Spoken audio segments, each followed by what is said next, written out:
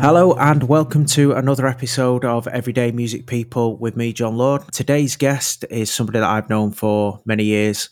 He's got a great taste in music and I'm sure you're going to enjoy this next 45 minutes or an hour. Today's guest is Tom Solon. Tom, how are you? I'm all right. How are you, Jonathan? I'm very well, thank you. I'm very well. Just getting over Christmas. What are we now? The 28th and I'm still hungover from Christmas Day. That's all right. I'm pissed. To be honest, so. Oh, good. I'm not pissed. What are you drinking? Have you got anything with you? I've got some much needed water after 3 days of drinking nothing but beer and gravy. Yep. Yeah. It's the gravy that gets you, isn't it? Yeah, exactly. Yeah. So I'm going to guess that you're at home. Yeah, I'm in my little sort of spare room / office. Oh yeah. Yeah. Where you do this kind of thing for a living, really, don't you? In a way, Tom. Yeah, I've done. I've produced a fair few TV shows and online stuff and podcasts and stuff. If this is out before New Year's Day, then check out Lingo on ITV1 at 3 p.m. Quiz fan. There we go. Well, hopefully we'll try and get that out in time for you. I doubt it because they're on Mondays, but maybe we should just cut to. Did everybody enjoy Lingo on ITV? We'll do an alternative recording and we'll say, I'm very sorry about Lingo, everyone. Did not go as expected. Oh, well, I'm sure it will, mate. I'm sure it will. If we were all looking forward to 2021 and then that happened, and it really put 2020 in perspective, didn't it? Right. So it's on New Year's Day then, is it? That's my thing to look forward to. My intro to 2021. Yeah, it's New Year's Day and then every weekday at 3 p.m. Oh, lovely. It's a quiz show all about words, which sounds really boring, but it's actually really fun. I'll give it a go, mate. I'll give it a go. So what are you wearing? Wow. I've got a red jumper on. I've got a face mask bandana thing tied around my wrist. Right, okay. Some jeans and a clown mask. Oh, lovely. Mm. Just to top it off. So obviously this is a music show. Mm-hmm. And we're going to take you through sort of your introduction to music, what your songs pre-teens were, you know, what band got you into through your teenage years and then into adult life. Yeah. So if we just start off, what was the first music that you were aware of and how old were you? The first music I really properly remember is probably Queen. My stepdad had a cassette which he'd taped off the radio, which is called A Tribute to Freddie, which is a documentary, I think probably 5 Live or something like that, or BBC, that had been made just after Freddie Mercury died. Right. And like all cassettes and videos in the 90s, it was missing the first like 15 minutes maybe, or an indeterminate amount was missing. Right, okay. So I think we started about midway through Queen. So I just remember listening to all the songs and little stories about Freddie Mercury's life. So when I was I don't know, 6, 7, 8 years old, something, I was like proper into Queen just because of that tape, really. Yeah. So and just because my stepdad liked him, I think that's how everyone gets into music and into parents and stuff. Like you sort of just obsessed with those songs that you hear over and over again, especially in the 90s when, and I suppose this is true with films as well, when you just have CDs and tapes that you've bought, so you can only really listen and watch the same things over and over again. That's true. I think we're about the same age out. Yeah, our generation is probably like the last generation of that, where because before us they didn't really have videos or whatever, so you wouldn't watch the same films over and over again. Whereas we had this golden period where you had 10 or maybe 15 videos or DVDs that you just watched over and over again as a kid and knew by heart and came to music as well. Whereas now there's just unlimited options. So you kind of tend to just listen to a few things now. I think younger generation maybe do anyway. Yeah, it's quite interesting actually, because I had a conversation with somebody last week and we were discussing about how music's kind of gone onto these digital platforms, so you don't really have that tangible thing in your hands anymore. You know, people are flicking through between what different styles and bits and bobs of music that they like, and probably, you know, like you say, at the back end of that, what would we? Well, 90s, weren't we? 90s, early 2000s kids. It's like those are the years where you would have, like you say, a finite amount of material to work with. And it's such an effort to buy an album or buy anything. To like, if you're into a band, you had to go out and buy that album. And if you didn't like it, well, you just listen to it anyway until you did like it, I suppose. Yeah. Whereas now, if you Oh, don't like the first few bars of a song or someone's haircut, you just, well, click onto the next YouTube video and you've got something else to not like. so true, so true. And it's gone are the days of being able to go into school with a bag full of CDs and just sort of swap them about as well. Have you heard this one? I Yeah, think it's shit. You have a go with this. We'll give us that one then. And yeah. yeah, Even piracy was really difficult then, wasn't it? It was like there was like 2 or 3 lads who sold CDs at school, and you could make like your own compilation. Before you could make your own one, and so yeah, yeah, you had to like. There was a guy in our year called Taz, and you'd give him like a list of 10 songs, and he'd say, "Oh, maybe you give him 11." And he'd say, "I probably won't be able to get 10, but I might be able to get 11 on this CD." And then you wait 2 weeks, give him 50p, and he'd come back with 9 songs because he couldn't fit them all on. yeah, yeah. And one of them was the wrong one, and then you just got to listen to that on your little Discman. Those are the days. Piracy. Yeah, piracy was hard then. Piracy's easy now. You can just download what you want all the time. Your computer just continuously got all sorts of illnesses from bear share. Yeah, Bearshare and Kazaa and stuff. Yeah. Oh, do you remember downloading, like, you download again an album or a film, and then like it'd spend like 4 hours to download one thing, and then it'd actually be the wrong thing. It'd just be something else. That's something like not related to it at all. Yeah. I think I tried to download a porno once and it came out at like some pop album or something like that. I was gutted. It was just like with the title of the pop album on it. So what were the standout tracks from Queen for you then? Do you have any in particular tracks from that? The car journeys and the likes? I remember singing "You're My Best Friend" a lot. That was a big one that I just thought was really catchy. And It's a great tune. yeah, and "Fat Bottom Girls" was on it, which I just thought was a hilarious song to. Of course you did. You were 6, 7, 8 years old. Yeah, it's because you're just imagining fat bottom people on bikes. So what's not funny about that? It's brilliant. What's not to like? But then, like stuff like Bohemian Rhapsody, like at that age, I was sort of. It felt like it was about 10 songs. Like, Yeah. if someone had said, "Have you heard Bohemian Rhapsody?" I'd have had no idea what that was. But if you played it, I knew every word to it. Yeah, it's like everybody knew that outro, didn't? Well, not the outro as such, but the big bit from Wayne's World, and then Yeah. then you get people that are quoted the Scaramouche Fandango bit, and yeah, well, it is a bit all chucked together, isn't it? Yeah. And on that tribute thing, there was a little fact that whole song was written in the bath. And Bohemian Rhapsody? Yeah, or maybe it's a different song. I can't remember. Maybe you have a facts mixed up. But there's one song that was really successful that was written in a bath. And again, I remember thinking, that's so weird that you can make something so big just sat in the bath.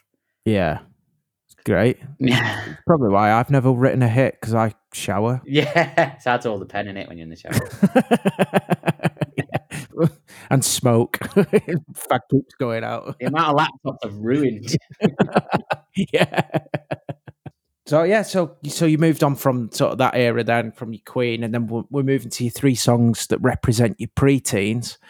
So you've listed 3 very different tunes here, to be honest. Do you want to start off with have you got them in front of you? Which ones you've given in order? Or yeah, I've got them here. Yeah, go for it. So going back to Queen, though, I'd like to, obviously Queen's still around, so I'm still listening to Queen, as everyone sort of forced to, because it's still everywhere. But yeah, the 3 songs that represent my pre-teens, they're not necessarily my favourite songs, certainly the first one, but they're just stuff that, I don't know, the songs that remind me of things. So the first one, and people are probably going to laugh at this and probably turn off because this is the uncoolest song in the whole world. But do you remember "Perfect Moment" by Martine McCutcheon? Who doesn't? Yeah, Tiffany from EastEnders for the uninitiated. So, admittedly, this is not the best song in the world. It's not my favourite at all, but there is a story to it. So when I was 11, my mum and stepdad told me they were getting divorced. Now, my stepdad had been around since I was 2, so we were really close and stuff. And just as that was happening, my stepdad had somehow managed to blag tickets to the Champions League final in Barcelona in '99. Wow. Both massive Man United fans. So yeah, obviously it was a big deal. It was the Champions League final and Man United could win the treble. But it was also felt like it was sort of like the end of my childhood, really, even at that time, because this was like it could have been the last trip that we went on. I didn't know what was going to happen after this build up. It turns out we stayed in contact and stuff, but Yeah, at the yeah. time we didn't know. And so United won the treble in like the most dramatic circumstances. Ole Gunnar Solskjaer, my favourite player, scored the goal right in the last moment. It was amazing. And it was an amazing moment between me and him. And then after the game, we had a hire car, and we sat in the hire car, and I still have no idea why a Spanish radio station will play "Perfect Moment" by Martin, but they did, and it was at that moment, and it just, I don't know, I listen to that song and it just makes me cry with like happiness, it was this perfect moment that happened. I think it was around in the charts, to be fair, at the time, but still, I wouldn't have thought Martin McCutcheon would travel across continental Europe very well. And actually, you've nailed this, by the way, because this is what this segment is about. This isn't about what's cool and what kind of it, the music that reminds you of these moments. What documents your life. So you nailed that there. To be fair, you nailed it with a number one, because that was her debut single, and it was a number one. Oh, was it? All right. Yeah. But a lot of Man United fans bought it. That's why. Yeah. When was it out around then? Let's have a look. When was it out? It came out earlier than that, I think. Was it? All right. Well. No, 99. Right. So yeah, it must have been. Well, her debut album came out in the September, so I'm not sure what month it came out. To be fair, I wonder if anyone else knows any other song apart from that one. She had 4 albums here. One was about Teddy Sheringham. She released an album in 2017 that peaked at 17. Wow. She's still knocking around. Still knocking around, yeah. Well done, Martine. What's your second track, Tom? My second track, Champagne Supernova by Oasis. So, again, I think if you're pre-teens, you sort of like still... You're not into music as much. Well, I wasn't certainly until my teenage years. I remember I liked music, but not like massively. But with Oasis, my cousin was like 5 years older than me, so he was my hero. And he liked Oasis, so I liked Oasis. And I didn't really like understand any of the songs or anything. I just remember someone telling me that Champagne Supernova was all about drugs, and that slowly walking down the hall faster than a cannonball was how drugs made you feel sometimes. And I thought that's the cleverest thing in the world when I was 10 or whatever. And and so then I just liked Oasis, and I liked listening to the words and little rhyming couplets and stuff and trying to understand them. And I mean, to be honest, a lot of Oasis lyrics are, I think even Noel admits that a lot of them are gibberish sometimes, but I don't know, they all sort of mean something to everyone who's listening. So, yeah, I think they kind of got away with it though, didn't they? At that time, with the lyrics that they used and the way that they strung together, they it was like the vocal was a different instrument, wasn't it? Yeah. Whereas I think that you fast forward to the more recent stereophonic stuff, for instance, and love what they've done in the past, but some of his lyrics are absolutely garbage. Yeah, awful. Yeah. I suppose you write enough songs, you're going to write some bad lyrics, aren't you? Yeah. I think one of his songs of the past couple of years ago, All in a Night or something like that, he goes, "She got a baby and a belly." I was like, oh, come on. Yeah. I mean, look at the Arctic Monkeys now. They've gone from singing about everyone's life and being really hyper realistic to opening a restaurant on the moon. That's what drugs do to you. So that bit about slowly walking down the hall, yeah, slowly walking down the hall. Now I live on the moon. Yeah, and think I'm Elvis. But your third track, I mean, the other two, I can understand where they come from. This next one is an absolute banger. So I was just trying to remember my childhood, and the big thing, apart from Man United and Martin McCutcheon, obviously, was The Mask, the movie The Mask. I was like obsessed with Jim Carrey and specifically The Mask. Yeah. And there's a song in it called Cuban Pete. It's the song where, if people have seen the film, where he's in the park and he's about to get arrested by like 1,000 police officers, and then just starts singing, "I'm the king of the rumba beat, Cuban Pete, that one. And when I was a kid, I loved that song so much, and I used to sing it all the time. I used to do impressions of the mask, like when I was in school, or to adults, or just any time to basically get attention because I love attention.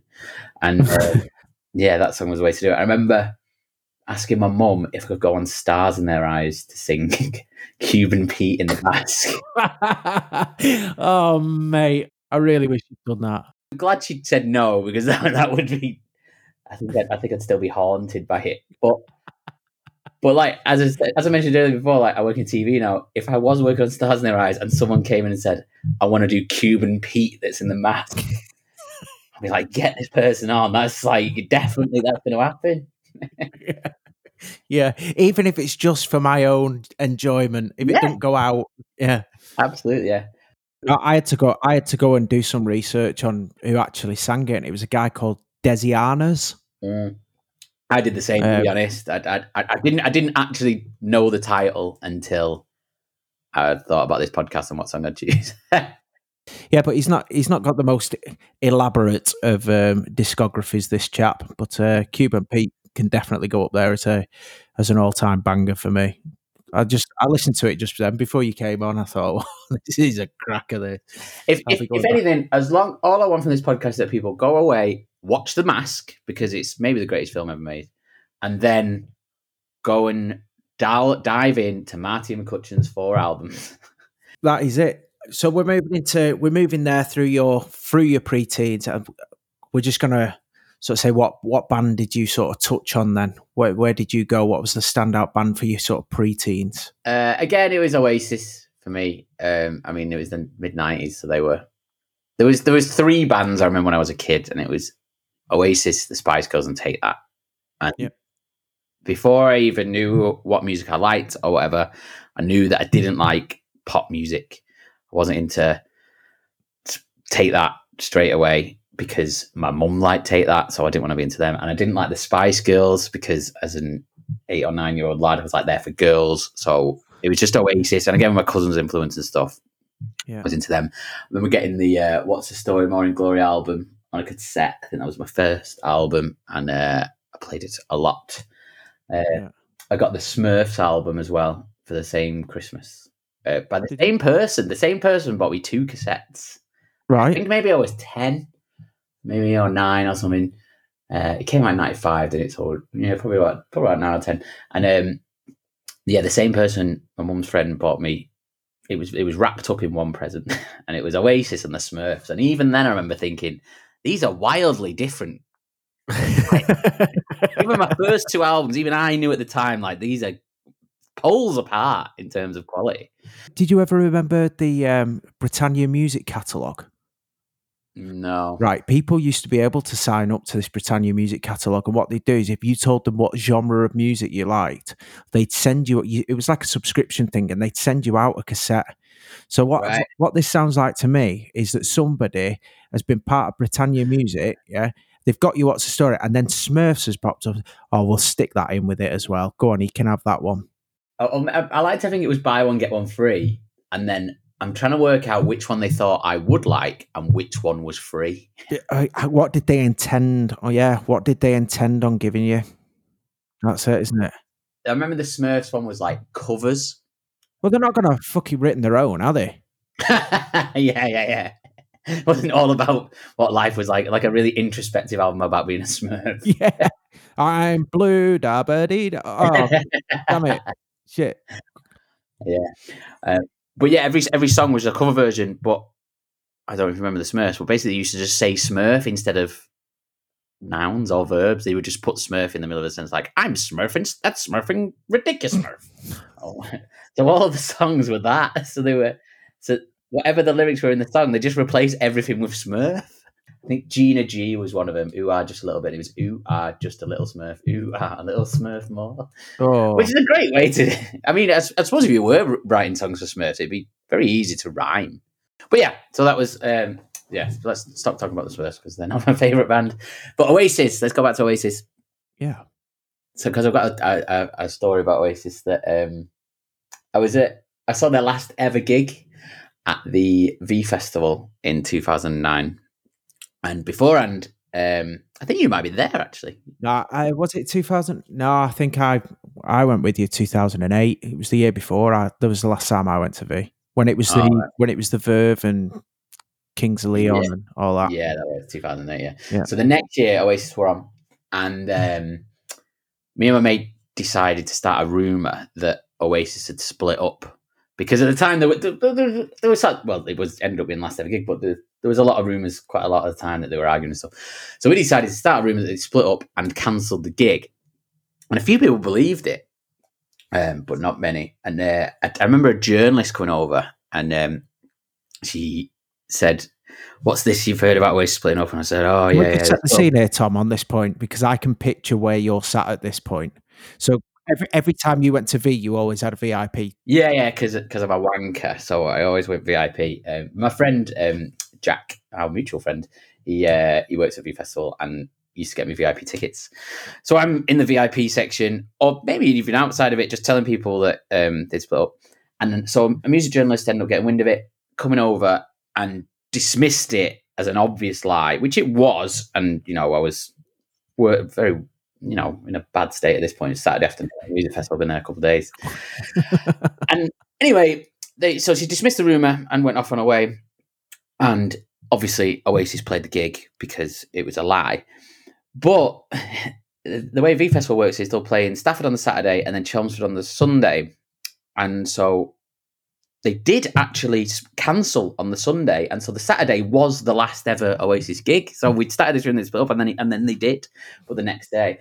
And I often think that journalist was thinking, why didn't I listen to that pissed up knobhead? Just go with it and at least investigate it. Or maybe she did investigate it, and then that is what led to him splitting up. I don't know, but yeah.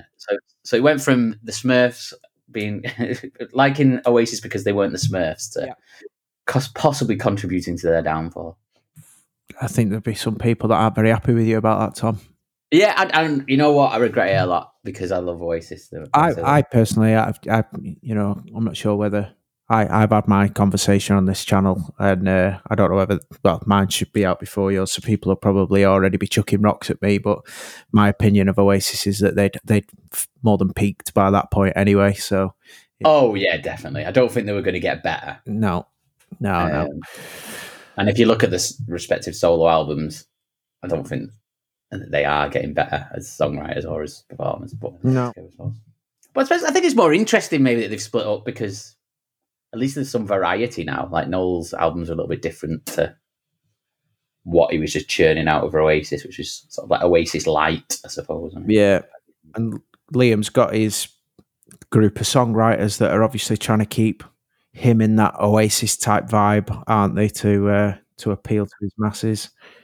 But yeah, and we've always got Twitter to see them arguing as well. I know, yeah.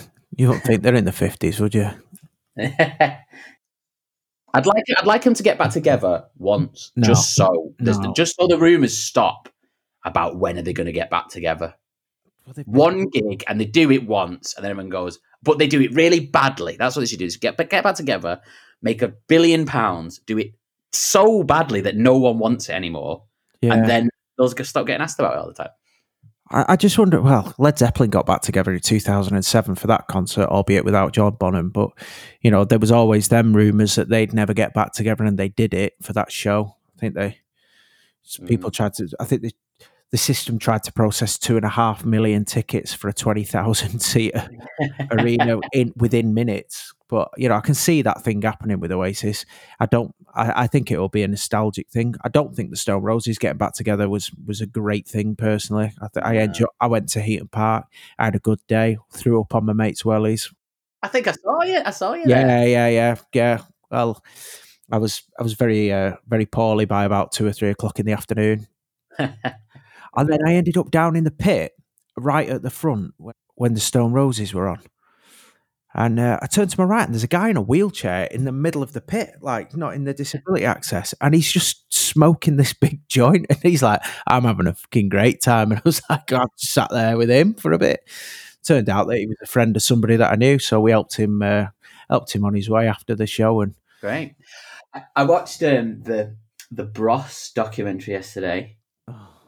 I've never seen it before. I'm a bit late to the party. Have you watched it? Yeah, And about their comeback. yeah. At first, I was like, "Is this a piss take or is it a real documentary?" And it is really. And they're just. I mean, if anyone should never have got back together, it's those two people. They just hated each other. I know. And when he's shouting orders at him on his drum kit when they're in that rehearsal room, he's Yeah. like not got a pot to piss in one of them, and the other one's rocking up in a Rolls Royce. Yeah.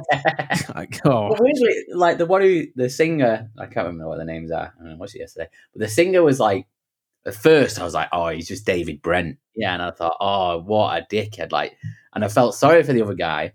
yeah. And then all of a sudden it swung around. I was like, oh, no, wait, he's the dickhead. Now I understand why he's a dickhead to him because he's just always a dickhead. But then I realized, oh, no, wait, they're both dickheads. Both dickheads, both. Yeah. And he's in shit films, isn't he, the other one? Yeah. He's in loads of rubbish films. Yeah. I liked the bit where they came back to Britain and they'd obviously staged it. They were like, right, let's get all the mental Bros fans at the airport. As if like that just happens every time they come back to Britain. Yeah. There's like 500 people ready to meet them. Everybody should watch that Bros documentary. It is funny. I put it off for too long and I love the bit where he said the letters HOME, they just personify home to me. I know. No, they spell home to you, mate. That's a picture of my bulldog. Yeah. I had him painted holding a pint of beer. Yeah. Just trying to show everyone that he's really British. Yeah. This is what's he on about? This is a chair where I sit down sometimes and just reflect, and it's just a chair, mate. Sit down. I know how chairs work. Brilliant. I'm going to watch that again. It is good. When there's a bit where I go, we just had to do it just for the fans because they deserve it, you know. I don't think I've ever met anyone ever who said, you know what I really like? Bros. Yeah. But do you know that he's ridiculously famous in America, and he's had like a residency in Las Vegas for years and years and years. Yeah. Makes an absolute packet. But yeah, just as Matt Goss. Which band would you if I don't know why I'm asking the questions now, but I'm asking the questions now, Jonathan. Go. Which band would you most want to get back together? I don't know. I'm not a big fan of bands getting back together. I was really happy to see Doves got back together. All right. I thought that was a good move. I don't know. I think that some big bands stop for a reason, don't they? And I think that trying to force things back together, You'll never get that magic back, will you? I don't think it's ever worked. Like a band has never got back together and then made their best stuff. No. So moving on to the next bit. Moving to your teenage years now. Well, obviously, Oasis, you're going to carry them through in some way or another. But this is kind of like where I properly got to know you, I think.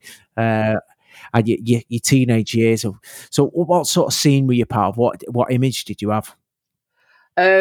I think in school, most of my mates were into rap and R&B and stuff. I think out of my mates, I was the only one into bands like Oasis and people like that. And then when I left school and started college, I joined a band that I'd heard my three people that I sort of knew from school. They went on to be really good mates of mine, but at the time I sort of knew them but weren't really that close to them. They'd started a band, so I sort of just hinted at them that, oh, maybe I'll come and write some songs for you because I knew they were struggling with lyrics. So they said, yeah, come and write us some songs. And then I said, oh, I'll sing this one for you so you know how it goes. And then sort of just forced my way in, really. I'm singer. yeah. Well, they had a singer, but I mean, none of us were good. We were all rubbish. The guy who was a singer.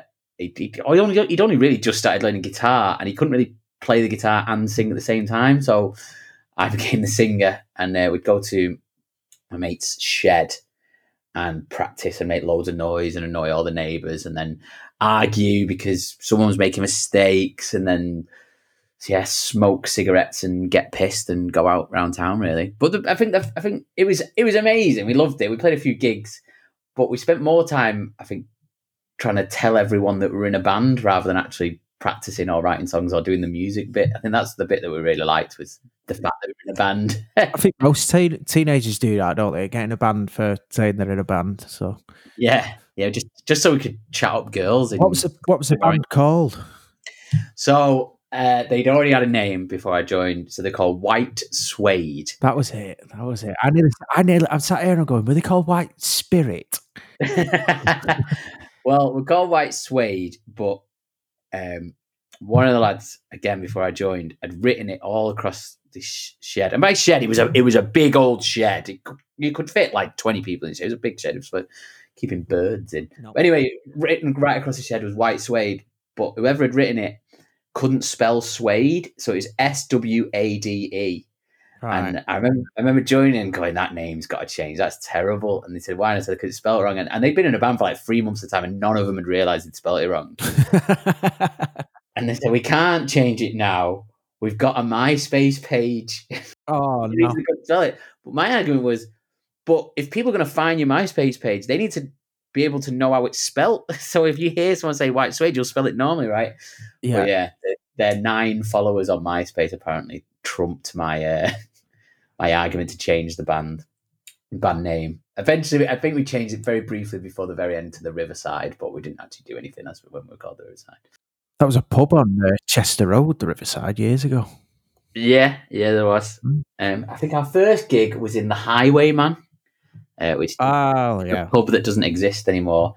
And one of the guitarists, the other guitarist, as soon as we got there, one of his guitar strings broke and no one had brought any spare guitar strings.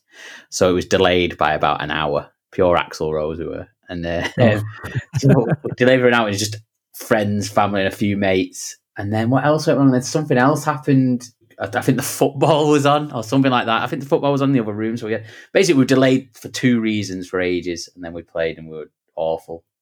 We didn't have a bass player, even though we desperately needed one, just because we didn't know anyone who had a bass. So we just didn't have a bass player. We were really. It's always the last slot people fill like it. Right. I've got a guitar for Christmas. Right. I got drums. Nobody got a bass for Christmas. Yeah, exactly. I got my cousin to come round because he said he could play bass, and he turned up and he didn't have a bass. One of their mates said he could come and play bass. He turned up and he was like, "Oh yeah, I can't play bass." He just lied just to get in the room, and I don't know what he thought would happen once he got in the shed. That like he'd just learn how to play it there. But yeah, we're very bad. And then I suppose the rest of our teenage years, most I think about music is just going to gigs, going to festivals, and having a good time. And yeah, that's what I mostly did really. I was at went to watch We Are Scientists with our mutual friend Tom Meachin, and they had the lead singer said, "If anyone throws any clothes on the stage, I'll wear them." And so I'll tell you. So the way Meachin tells the story is, he thought, "I know, I'll ask Solon to take off his underpants and he can throw the stage. That's something he'd do." And he looked at me and I already had my underpants in my hand by the time he thought of it. So I threw my boxes at the stage and he put them on his head, and it was very funny. Anyway, we carried on with the gig, and then later, loads of people were like crowd surfing. So I thought, maybe I'll... No, again, it was Meachin said, "Solon, why don't you go crowd surfing? I'll lift you up." So I was like, what a brilliant idea. That sounds very fun. So he lifted me up, and as soon as he lifted me up, he pulled my jeans down. Then the crowd surfed all the way to the front, just all my tackle hanging out. And I got over, and the bouncers were very close to chucking me out. And I was like, "It's not my fault. It's not my fault. I fell down while I was doing it." A crowd surf with big tackle out. Yes. So, had a lot of people grabbing different things while I was walking, or trying to avoid different things as well. Oh yeah, That was my teenage years. Yeah, being in a terrible band and getting a knob out. Great. Hit me with three songs that represent your teenage years. So again, I've got 3 quite different ones here. The first one, I don't know if I've talked about bands a lot, but the first one is one that I think is maybe my favourite song ever, is "Stan" by Eminem. Yeah. So I got the Marshall Mathers LP for Christmas one year, and it was off my stepdad. This was after the divorce, and which I think was probably something to piss my mum off. Basically, I think that's why he bought it me, Right. which it did. It wound up a lot. Successful. Yeah, and I listened to it. I just doing your teenager, just listened to it a lot. Knew all the words and stuff. But Stan, it's just lyrically such an amazing song. Like it's got the way he develops the characters and speaks as different characters, obviously, and the like the emotion on the song, the anger and stuff.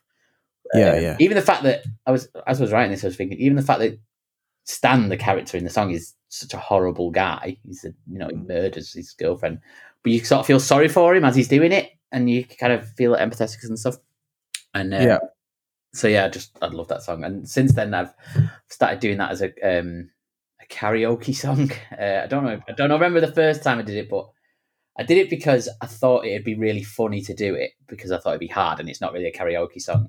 And it turns out I'm actually quite good at doing it as karaoke because Good lad. I've heard it so much, and I've done it. I've now done it twice at christenings where I was the godfather.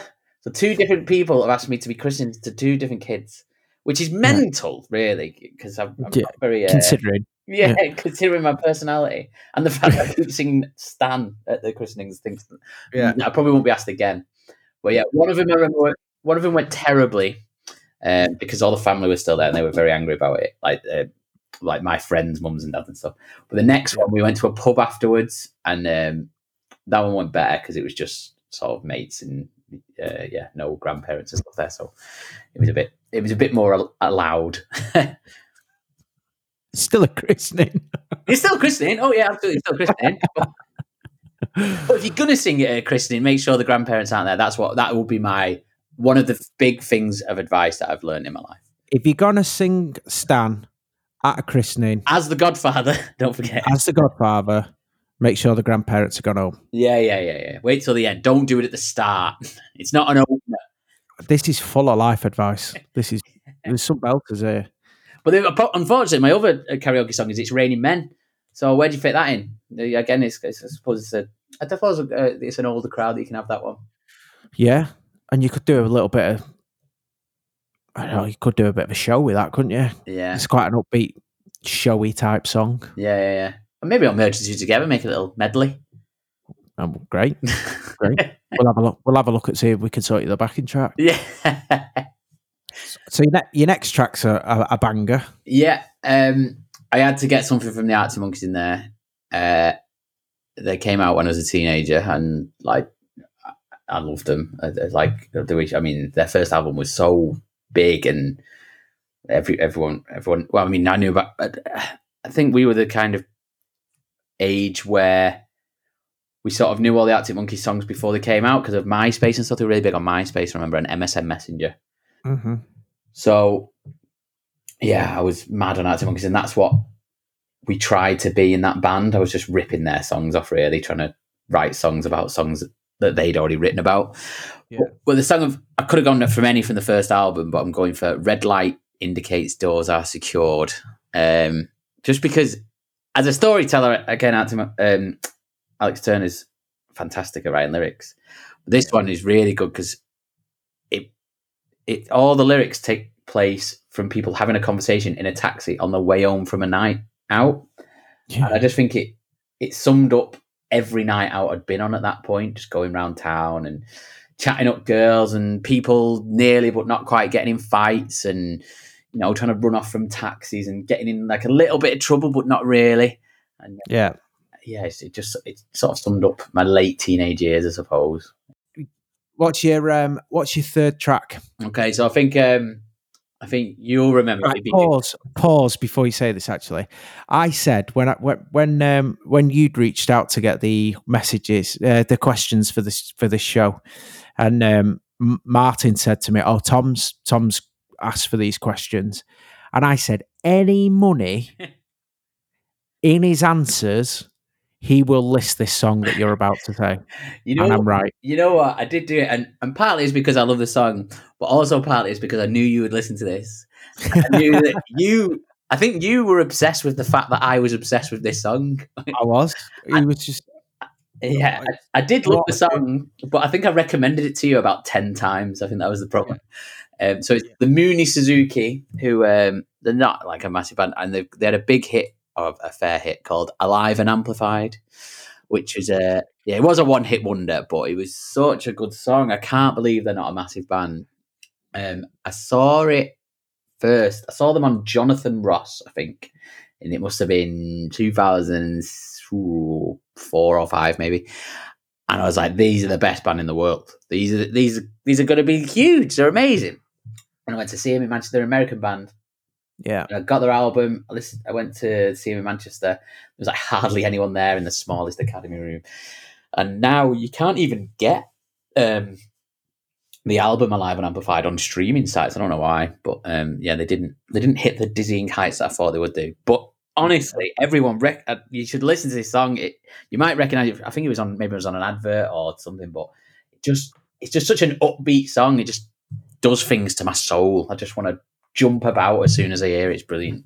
Yeah, it's quality, and they look cool as fuck as well, didn't they? Yeah, they were proper New York, and yeah, they had like stage show was ridiculous. Yeah, they had flares. I remember. I think that was sort of just before no one was allowed to wear flares ever again. Yeah, but until the Blossoms brought them back. But yeah, they have flares, and they looked a bit 70s, and they were a real guitar band, and they were just they were sort of a bit alien to me at that point. All I wanted to listen to was bands from England. I wasn't interested in anything from America. Like, no, well, apart from Eminem, maybe. But in terms of bands, I wanted Manchester if possible. yeah, Ideally Northwest. yeah, A push Northern. Not interested in any bands from London at that point. But there was this one from New York that I just loved. yeah. They were great. On the we put a Spotify, or we'll put a streaming playlist together to coincide with this podcast. Okay. So we'll make sure that we get that on there. I've just found it on Apple Music as we're talking, so I'm just saving that for when we come off this chat. Yeah, I think that song is on there, and like they've got three other songs from that album that are streamable, but the whole album is just not there for some reason. No, they've got a Lied and Amplified EP online, and that's it. They've not got the. It's just show me a link for their video, and they're just all still there, psychedelic. So, what's your band of your teenage years? And after all those, I was tempted to go with Oasis again, because I think if you asked a teenage me who's your favorite band, it would have been Oasis. But because I've already had them, I'm going to have to go with the Arctic Monkeys, just because they came out in my teenage years and they were just singing songs about my life. Especially the first album, every single song just seemed like, yes, this is what is happening to me right now. Going on a night out and pretending to be a rock star, but not quite, and because they influenced my terrible band so much that it's like I tried to copy their songs a lot, but I failed miserably.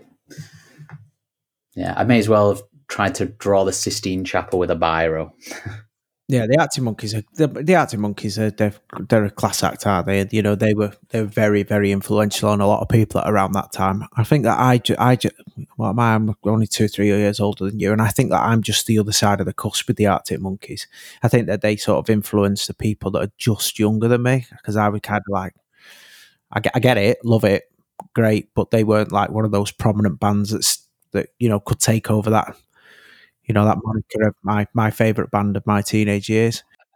I think it was because we were just singing about real things, and I mean, I know that like at the time as well, I was well into John Cooper Clarke, the punk poet from like the 70s and 80s, and I mean, since then I found out that Alex Turner was also heavily influenced by him, and I remember when I first listened to the Arctic Monkeys, I was also listening to John Cooper Clarke a lot, and thought, wow, these are so similar, and it wasn't until ages later I found out they were really well. But you as a person, you've always been really into writing, haven't you? You've been very creative in that element. So yeah, I like writing things and writing jokes and stuff. But unfortunately, I'm nowhere near as good as I've no, exactly. They stand out in the field, but it's I can understand why that kind of thing would have appealed to you.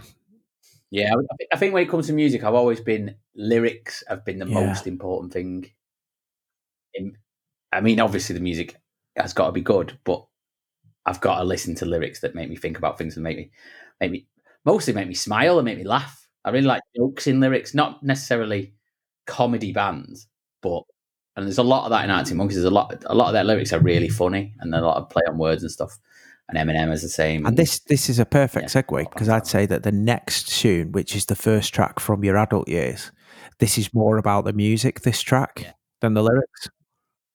yeah, yeah. It is actually. Kasabian, Bumblebee. Um, Kasabian, for me, they're the best live band I've ever seen Yeah. and probably will ever see. I don't think because gigs are never going to exist again. In those. Don't say that. Don't say that. Don't say that. Well, hopefully they will. Hopefully they will. Well, anyway, Bumblebee by Kasabian is just such a good live song. It's just it starts off low and it just goes so big. It doesn't start off low. It starts off Yeah. big, but it goes off Yeah. big, it gets even bigger. And I saw them a lot since being a teenager. I saw them as a teenager as well, but I must have seen them 11 or 12 times now because I love watching them live so much. And that song is just the peak of live music for me. I love it. So I've got to get that song in there. I've got to get Kasabian in here somewhere. I've got to have that song. In fact, their last album, for crying out loud, they also released as part of it a live gig from the King Power Stadium from when Leicester won the league, which I went to, which was an amazing gig. Obviously, the atmosphere was amazing because Leicester just won the league. And I've had to ban myself from listening to that album while driving because when Bumblebee comes on, I can't help myself. I close my eyes and start headbanging, and it's really dangerous. Right. Yeah, it's such a good song that it's actually it's Yeah. endangered my life.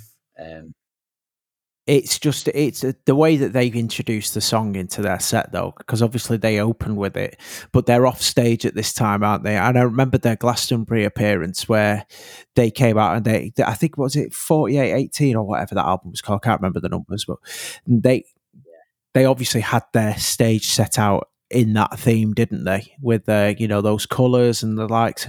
I remember there being this big countdown on the screen for them coming on stage, and as they're coming on, they've got like the first track then from this album. I can't remember what. You can find this album online, like Tom says, but then when Bumblebee just kicks in, it's just like, fuck off, have that in the face. How do you like that? And I just remember the whole thing and I've just watched a video of it this morning and it gave me goosebumps. I was like, can you imagine being there when that goes off? It'd just be, well, you were, so. Yeah, yeah. I think someone said to me once that if he was a big music promoter that Simon Moran, and he said, because I was talking about Kasabian, he said he loves Kasabian because all they do is write anthems. So as a live band, that's all they've got. They're not bothered about the slow songs. They just want to write anthems to make people have fun. So as a live band, that's what you want. I think there's like maybe one song in the set where they go, we're just going to slow it down just for a minute, and then it is a minute, and then it goes off. Well, they're just like Simon says there. They're built for the live stage, aren't they? Which is a shame, because I don't think they'll ever be the same again. I think that they'll carry on in a certain element, but I don't think that they'll ever be the same again. But yeah, it's very sad what's happened with Tom Main and stuff. And for I don't want to say it's tainted their music because I still love the music, but I sort of feel a little bit guilty when I think, oh, I'll listen to that Kasabian album. Should I listen to Kasabian album again? But then I think the music is still amazing music, even though he's made obviously a big mistake.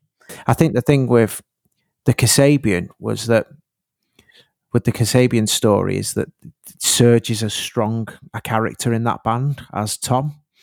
And I think that's where it might be able to be able to give it, or he might do his SLP thing or whatever it is that he's been doing. I really enjoyed that SLP album. I went to see that live as well last year, and that was a great gig. Considering that I think the album had only come out like 3 days before, and everyone at the gig was like singing the words back to him straight away and stuff. Second song. Yeah, second song is a soundtrack my adult years. Again, a bit of a weird one. I wouldn't say it's my favourite song or anything, but George Ezra I'm going for, Pretty Shining People. So I spent a bit of time travelling around Thailand a few years ago, and Staying at Tamara is one of his albums. Was was just Right. I was always listening to it really. So it's an album about backpacking and meeting people and going around and traveling the world and meeting different characters and stuff. And it just reminds me of that time of listening to that and doing the things that he's singing about as well. I was going to say, it sounds like the perfect soundtrack then. Yeah, it was. It sort of just really fit with what I was doing anyway. And also that Ed Sheeran Perfect song was on every radio in the world, and I just wanted to not listen to that. Again, it's more of an album really rather than a track, but that whole album, just every time I listen to it now or a single song of it, it just makes me think of the fun things, the people I met, the weird adventures that I got in, and it just makes me happy really. Great. And the next one's probably the same. The next one is a weird one because initially I really like this song. So it's Uptown Funk by Mark Ronson / Bruno Mars. And it is a good song. And I'm not saying it's a bad song. It's never been my favourite song. But the reason that I've chosen it is because it has literally soundtracked my life. Because I do a lot of TV work, like I said earlier, and I do a lot of edits. And a lot of those have been at CBBC or BBC Sport or whatever. And that song is on every VT in the world ever. At any one time, that is on 10 VTs, like on BBC alone. Right. So I've listened to that song and edited that song. I'm not exaggerating, 1 billion times, right?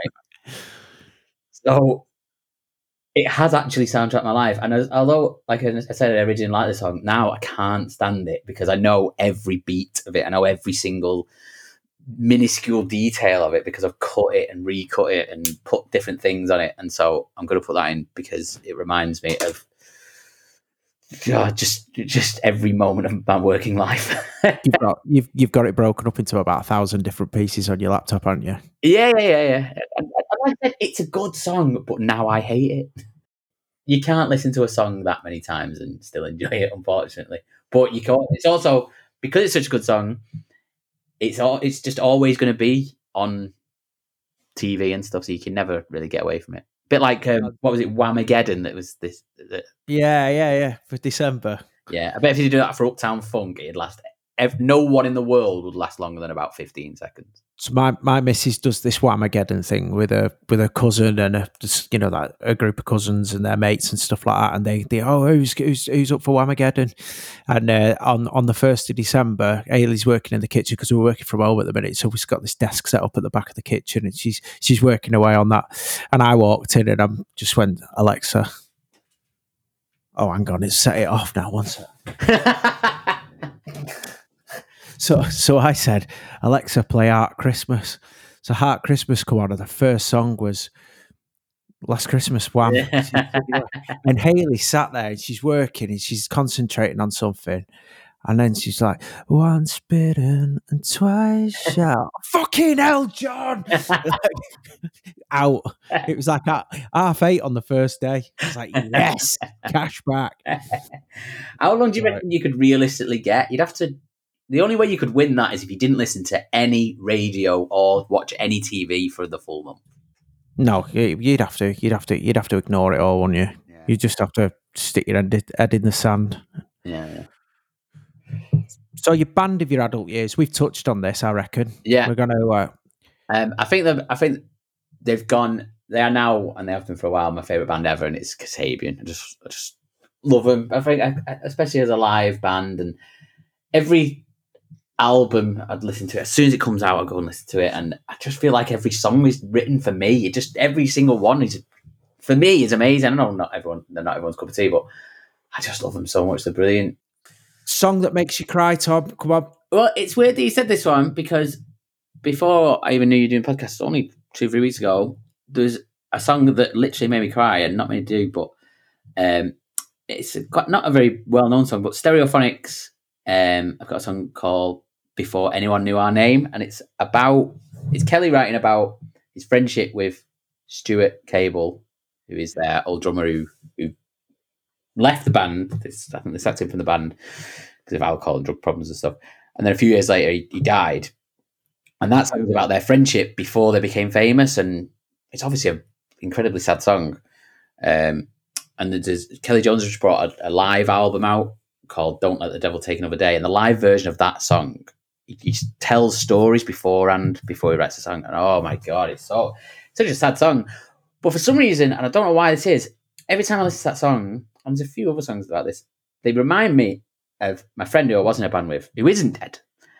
Right. But Oh, that's good. he's very much alive. But Good.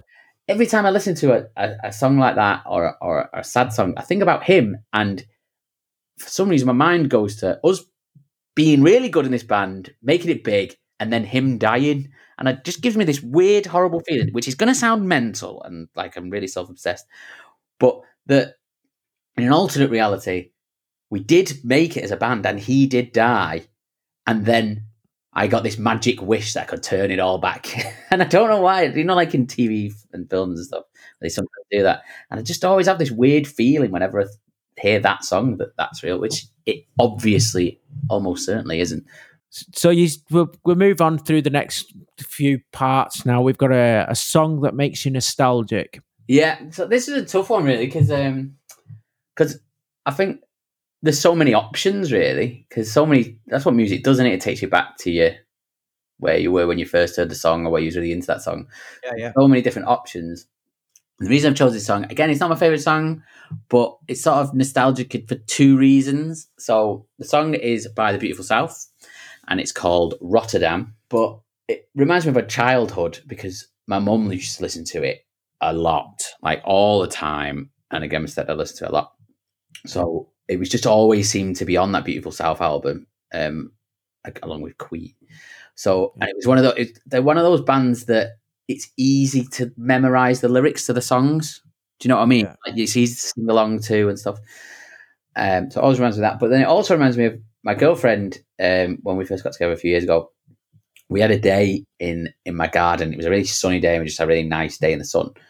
Yeah. We were listening to Beautiful South. So the only reason I've chose this one over any others is that it reminds me of two good times in my life rather than just one.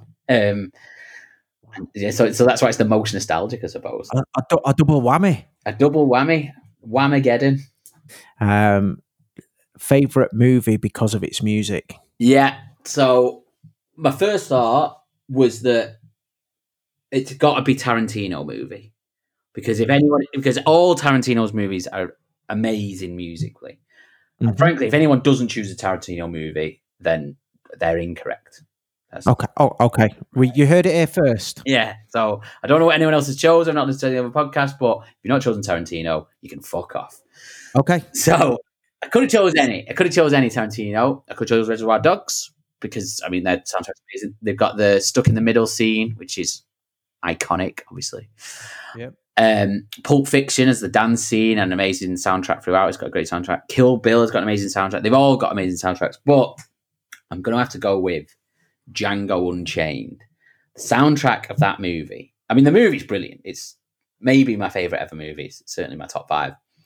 But the soundtrack of that is absolutely brilliant. It's the only soundtrack that I've downloaded as an album and listened to multiple times, and it's amazing. It's one of my favorite ever albums, which is mental for a soundtrack.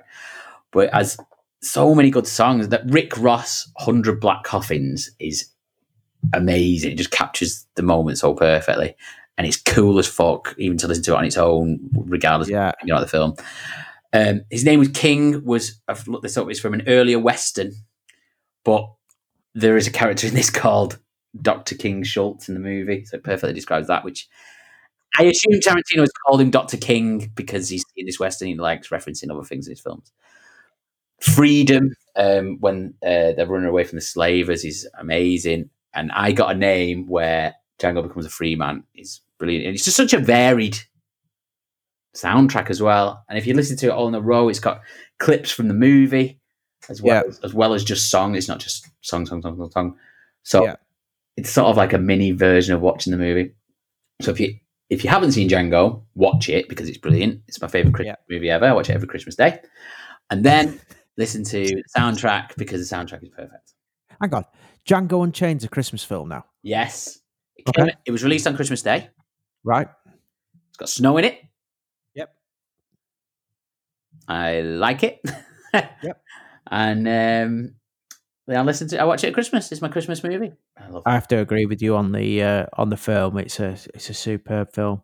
Yeah. I'll have to go and listen to the soundtrack in its entirety. I've just found it now, and it seems to be a lengthy fella. It's It is a big old soundtrack. Yeah. So it's actually longer than the film, which is a long film.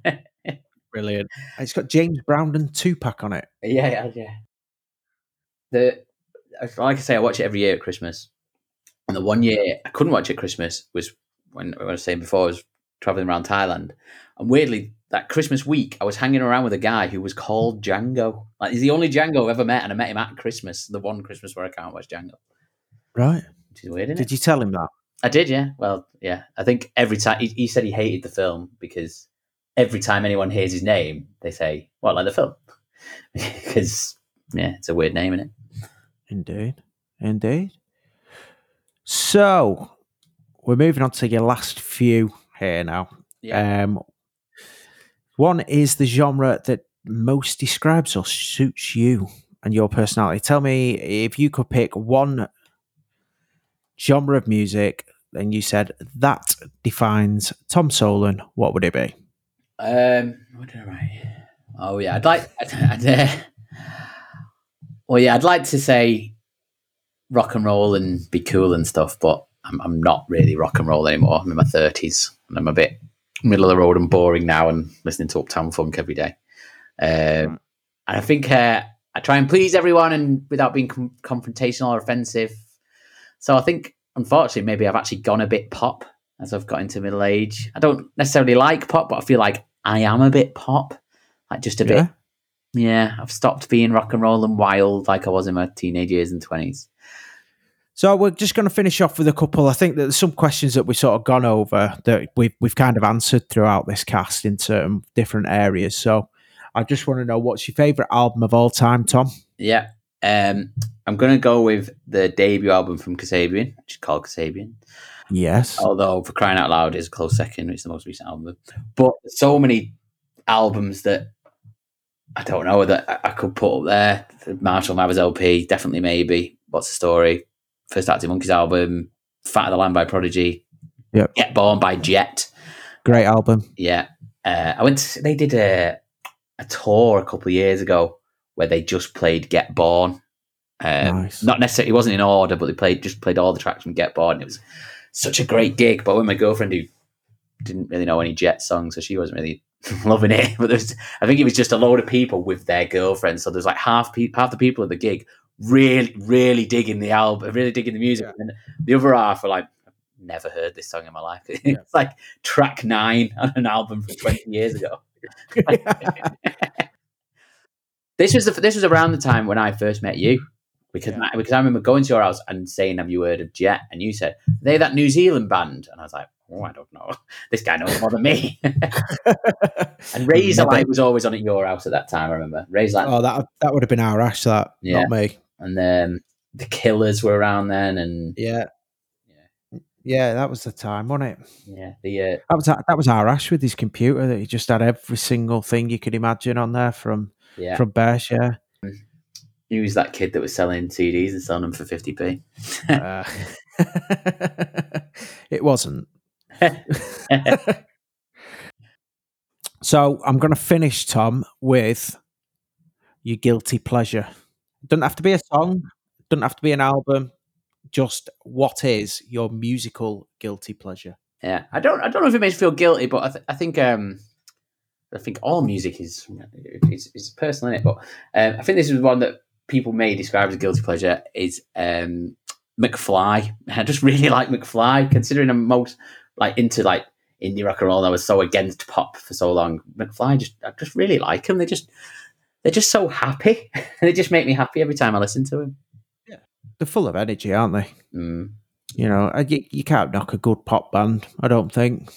Well, I mean, they are at that. They came on lots from The Girl with Five Colours in Her Hair, which was very much sort of skater, you know. Yeah, they went from being the replacement for Busted at first, didn't they? That's what they were. And then they ended up having some good songs out of it, I suppose.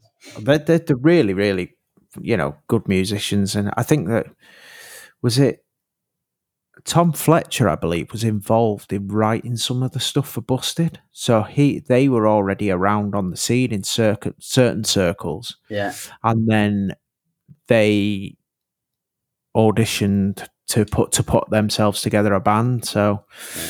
I it's, heard a fact once. I don't know if this is true. It's like one of those bits of trivia. That Tom Fletcher has written more number one singles than the Beatles, wow. and that was a long time ago that I heard that fact. So now it probably is true. We'll check it. Well, I don't think the Beatles have written any since. So Yeah, they're catching up. well, that is the end. We've gone through your questions. You know, some great things that we've got across there, Tom. I've really enjoyed spending that time with you. Yeah, it was good. I've just thought of one band that I would like to get back together. Oh, go on. Yeah. It's a little known band called the Tamilers. Who are they? It's my good mate Johnny Lord's band.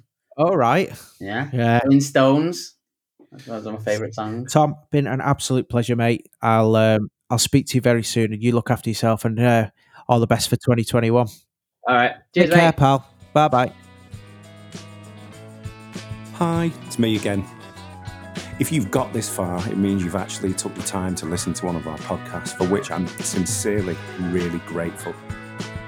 Please follow us if you can, and keep your eye out for more of these as they come along. And if you like it that much, it'd be great if you could give us a review. Be really, really happy if you could do that for us. If you haven't already, if you could join the Facebook group, there's lots of chat that goes beyond podcasts on there for like-minded people who just really dig music. It's called Everyday Music People Group. Well, not group, Everyday Music People. You'll find us there.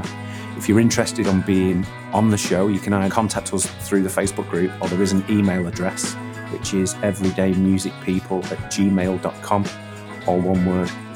Once again, thanks so much, and we'll see you on the next cast. Bye.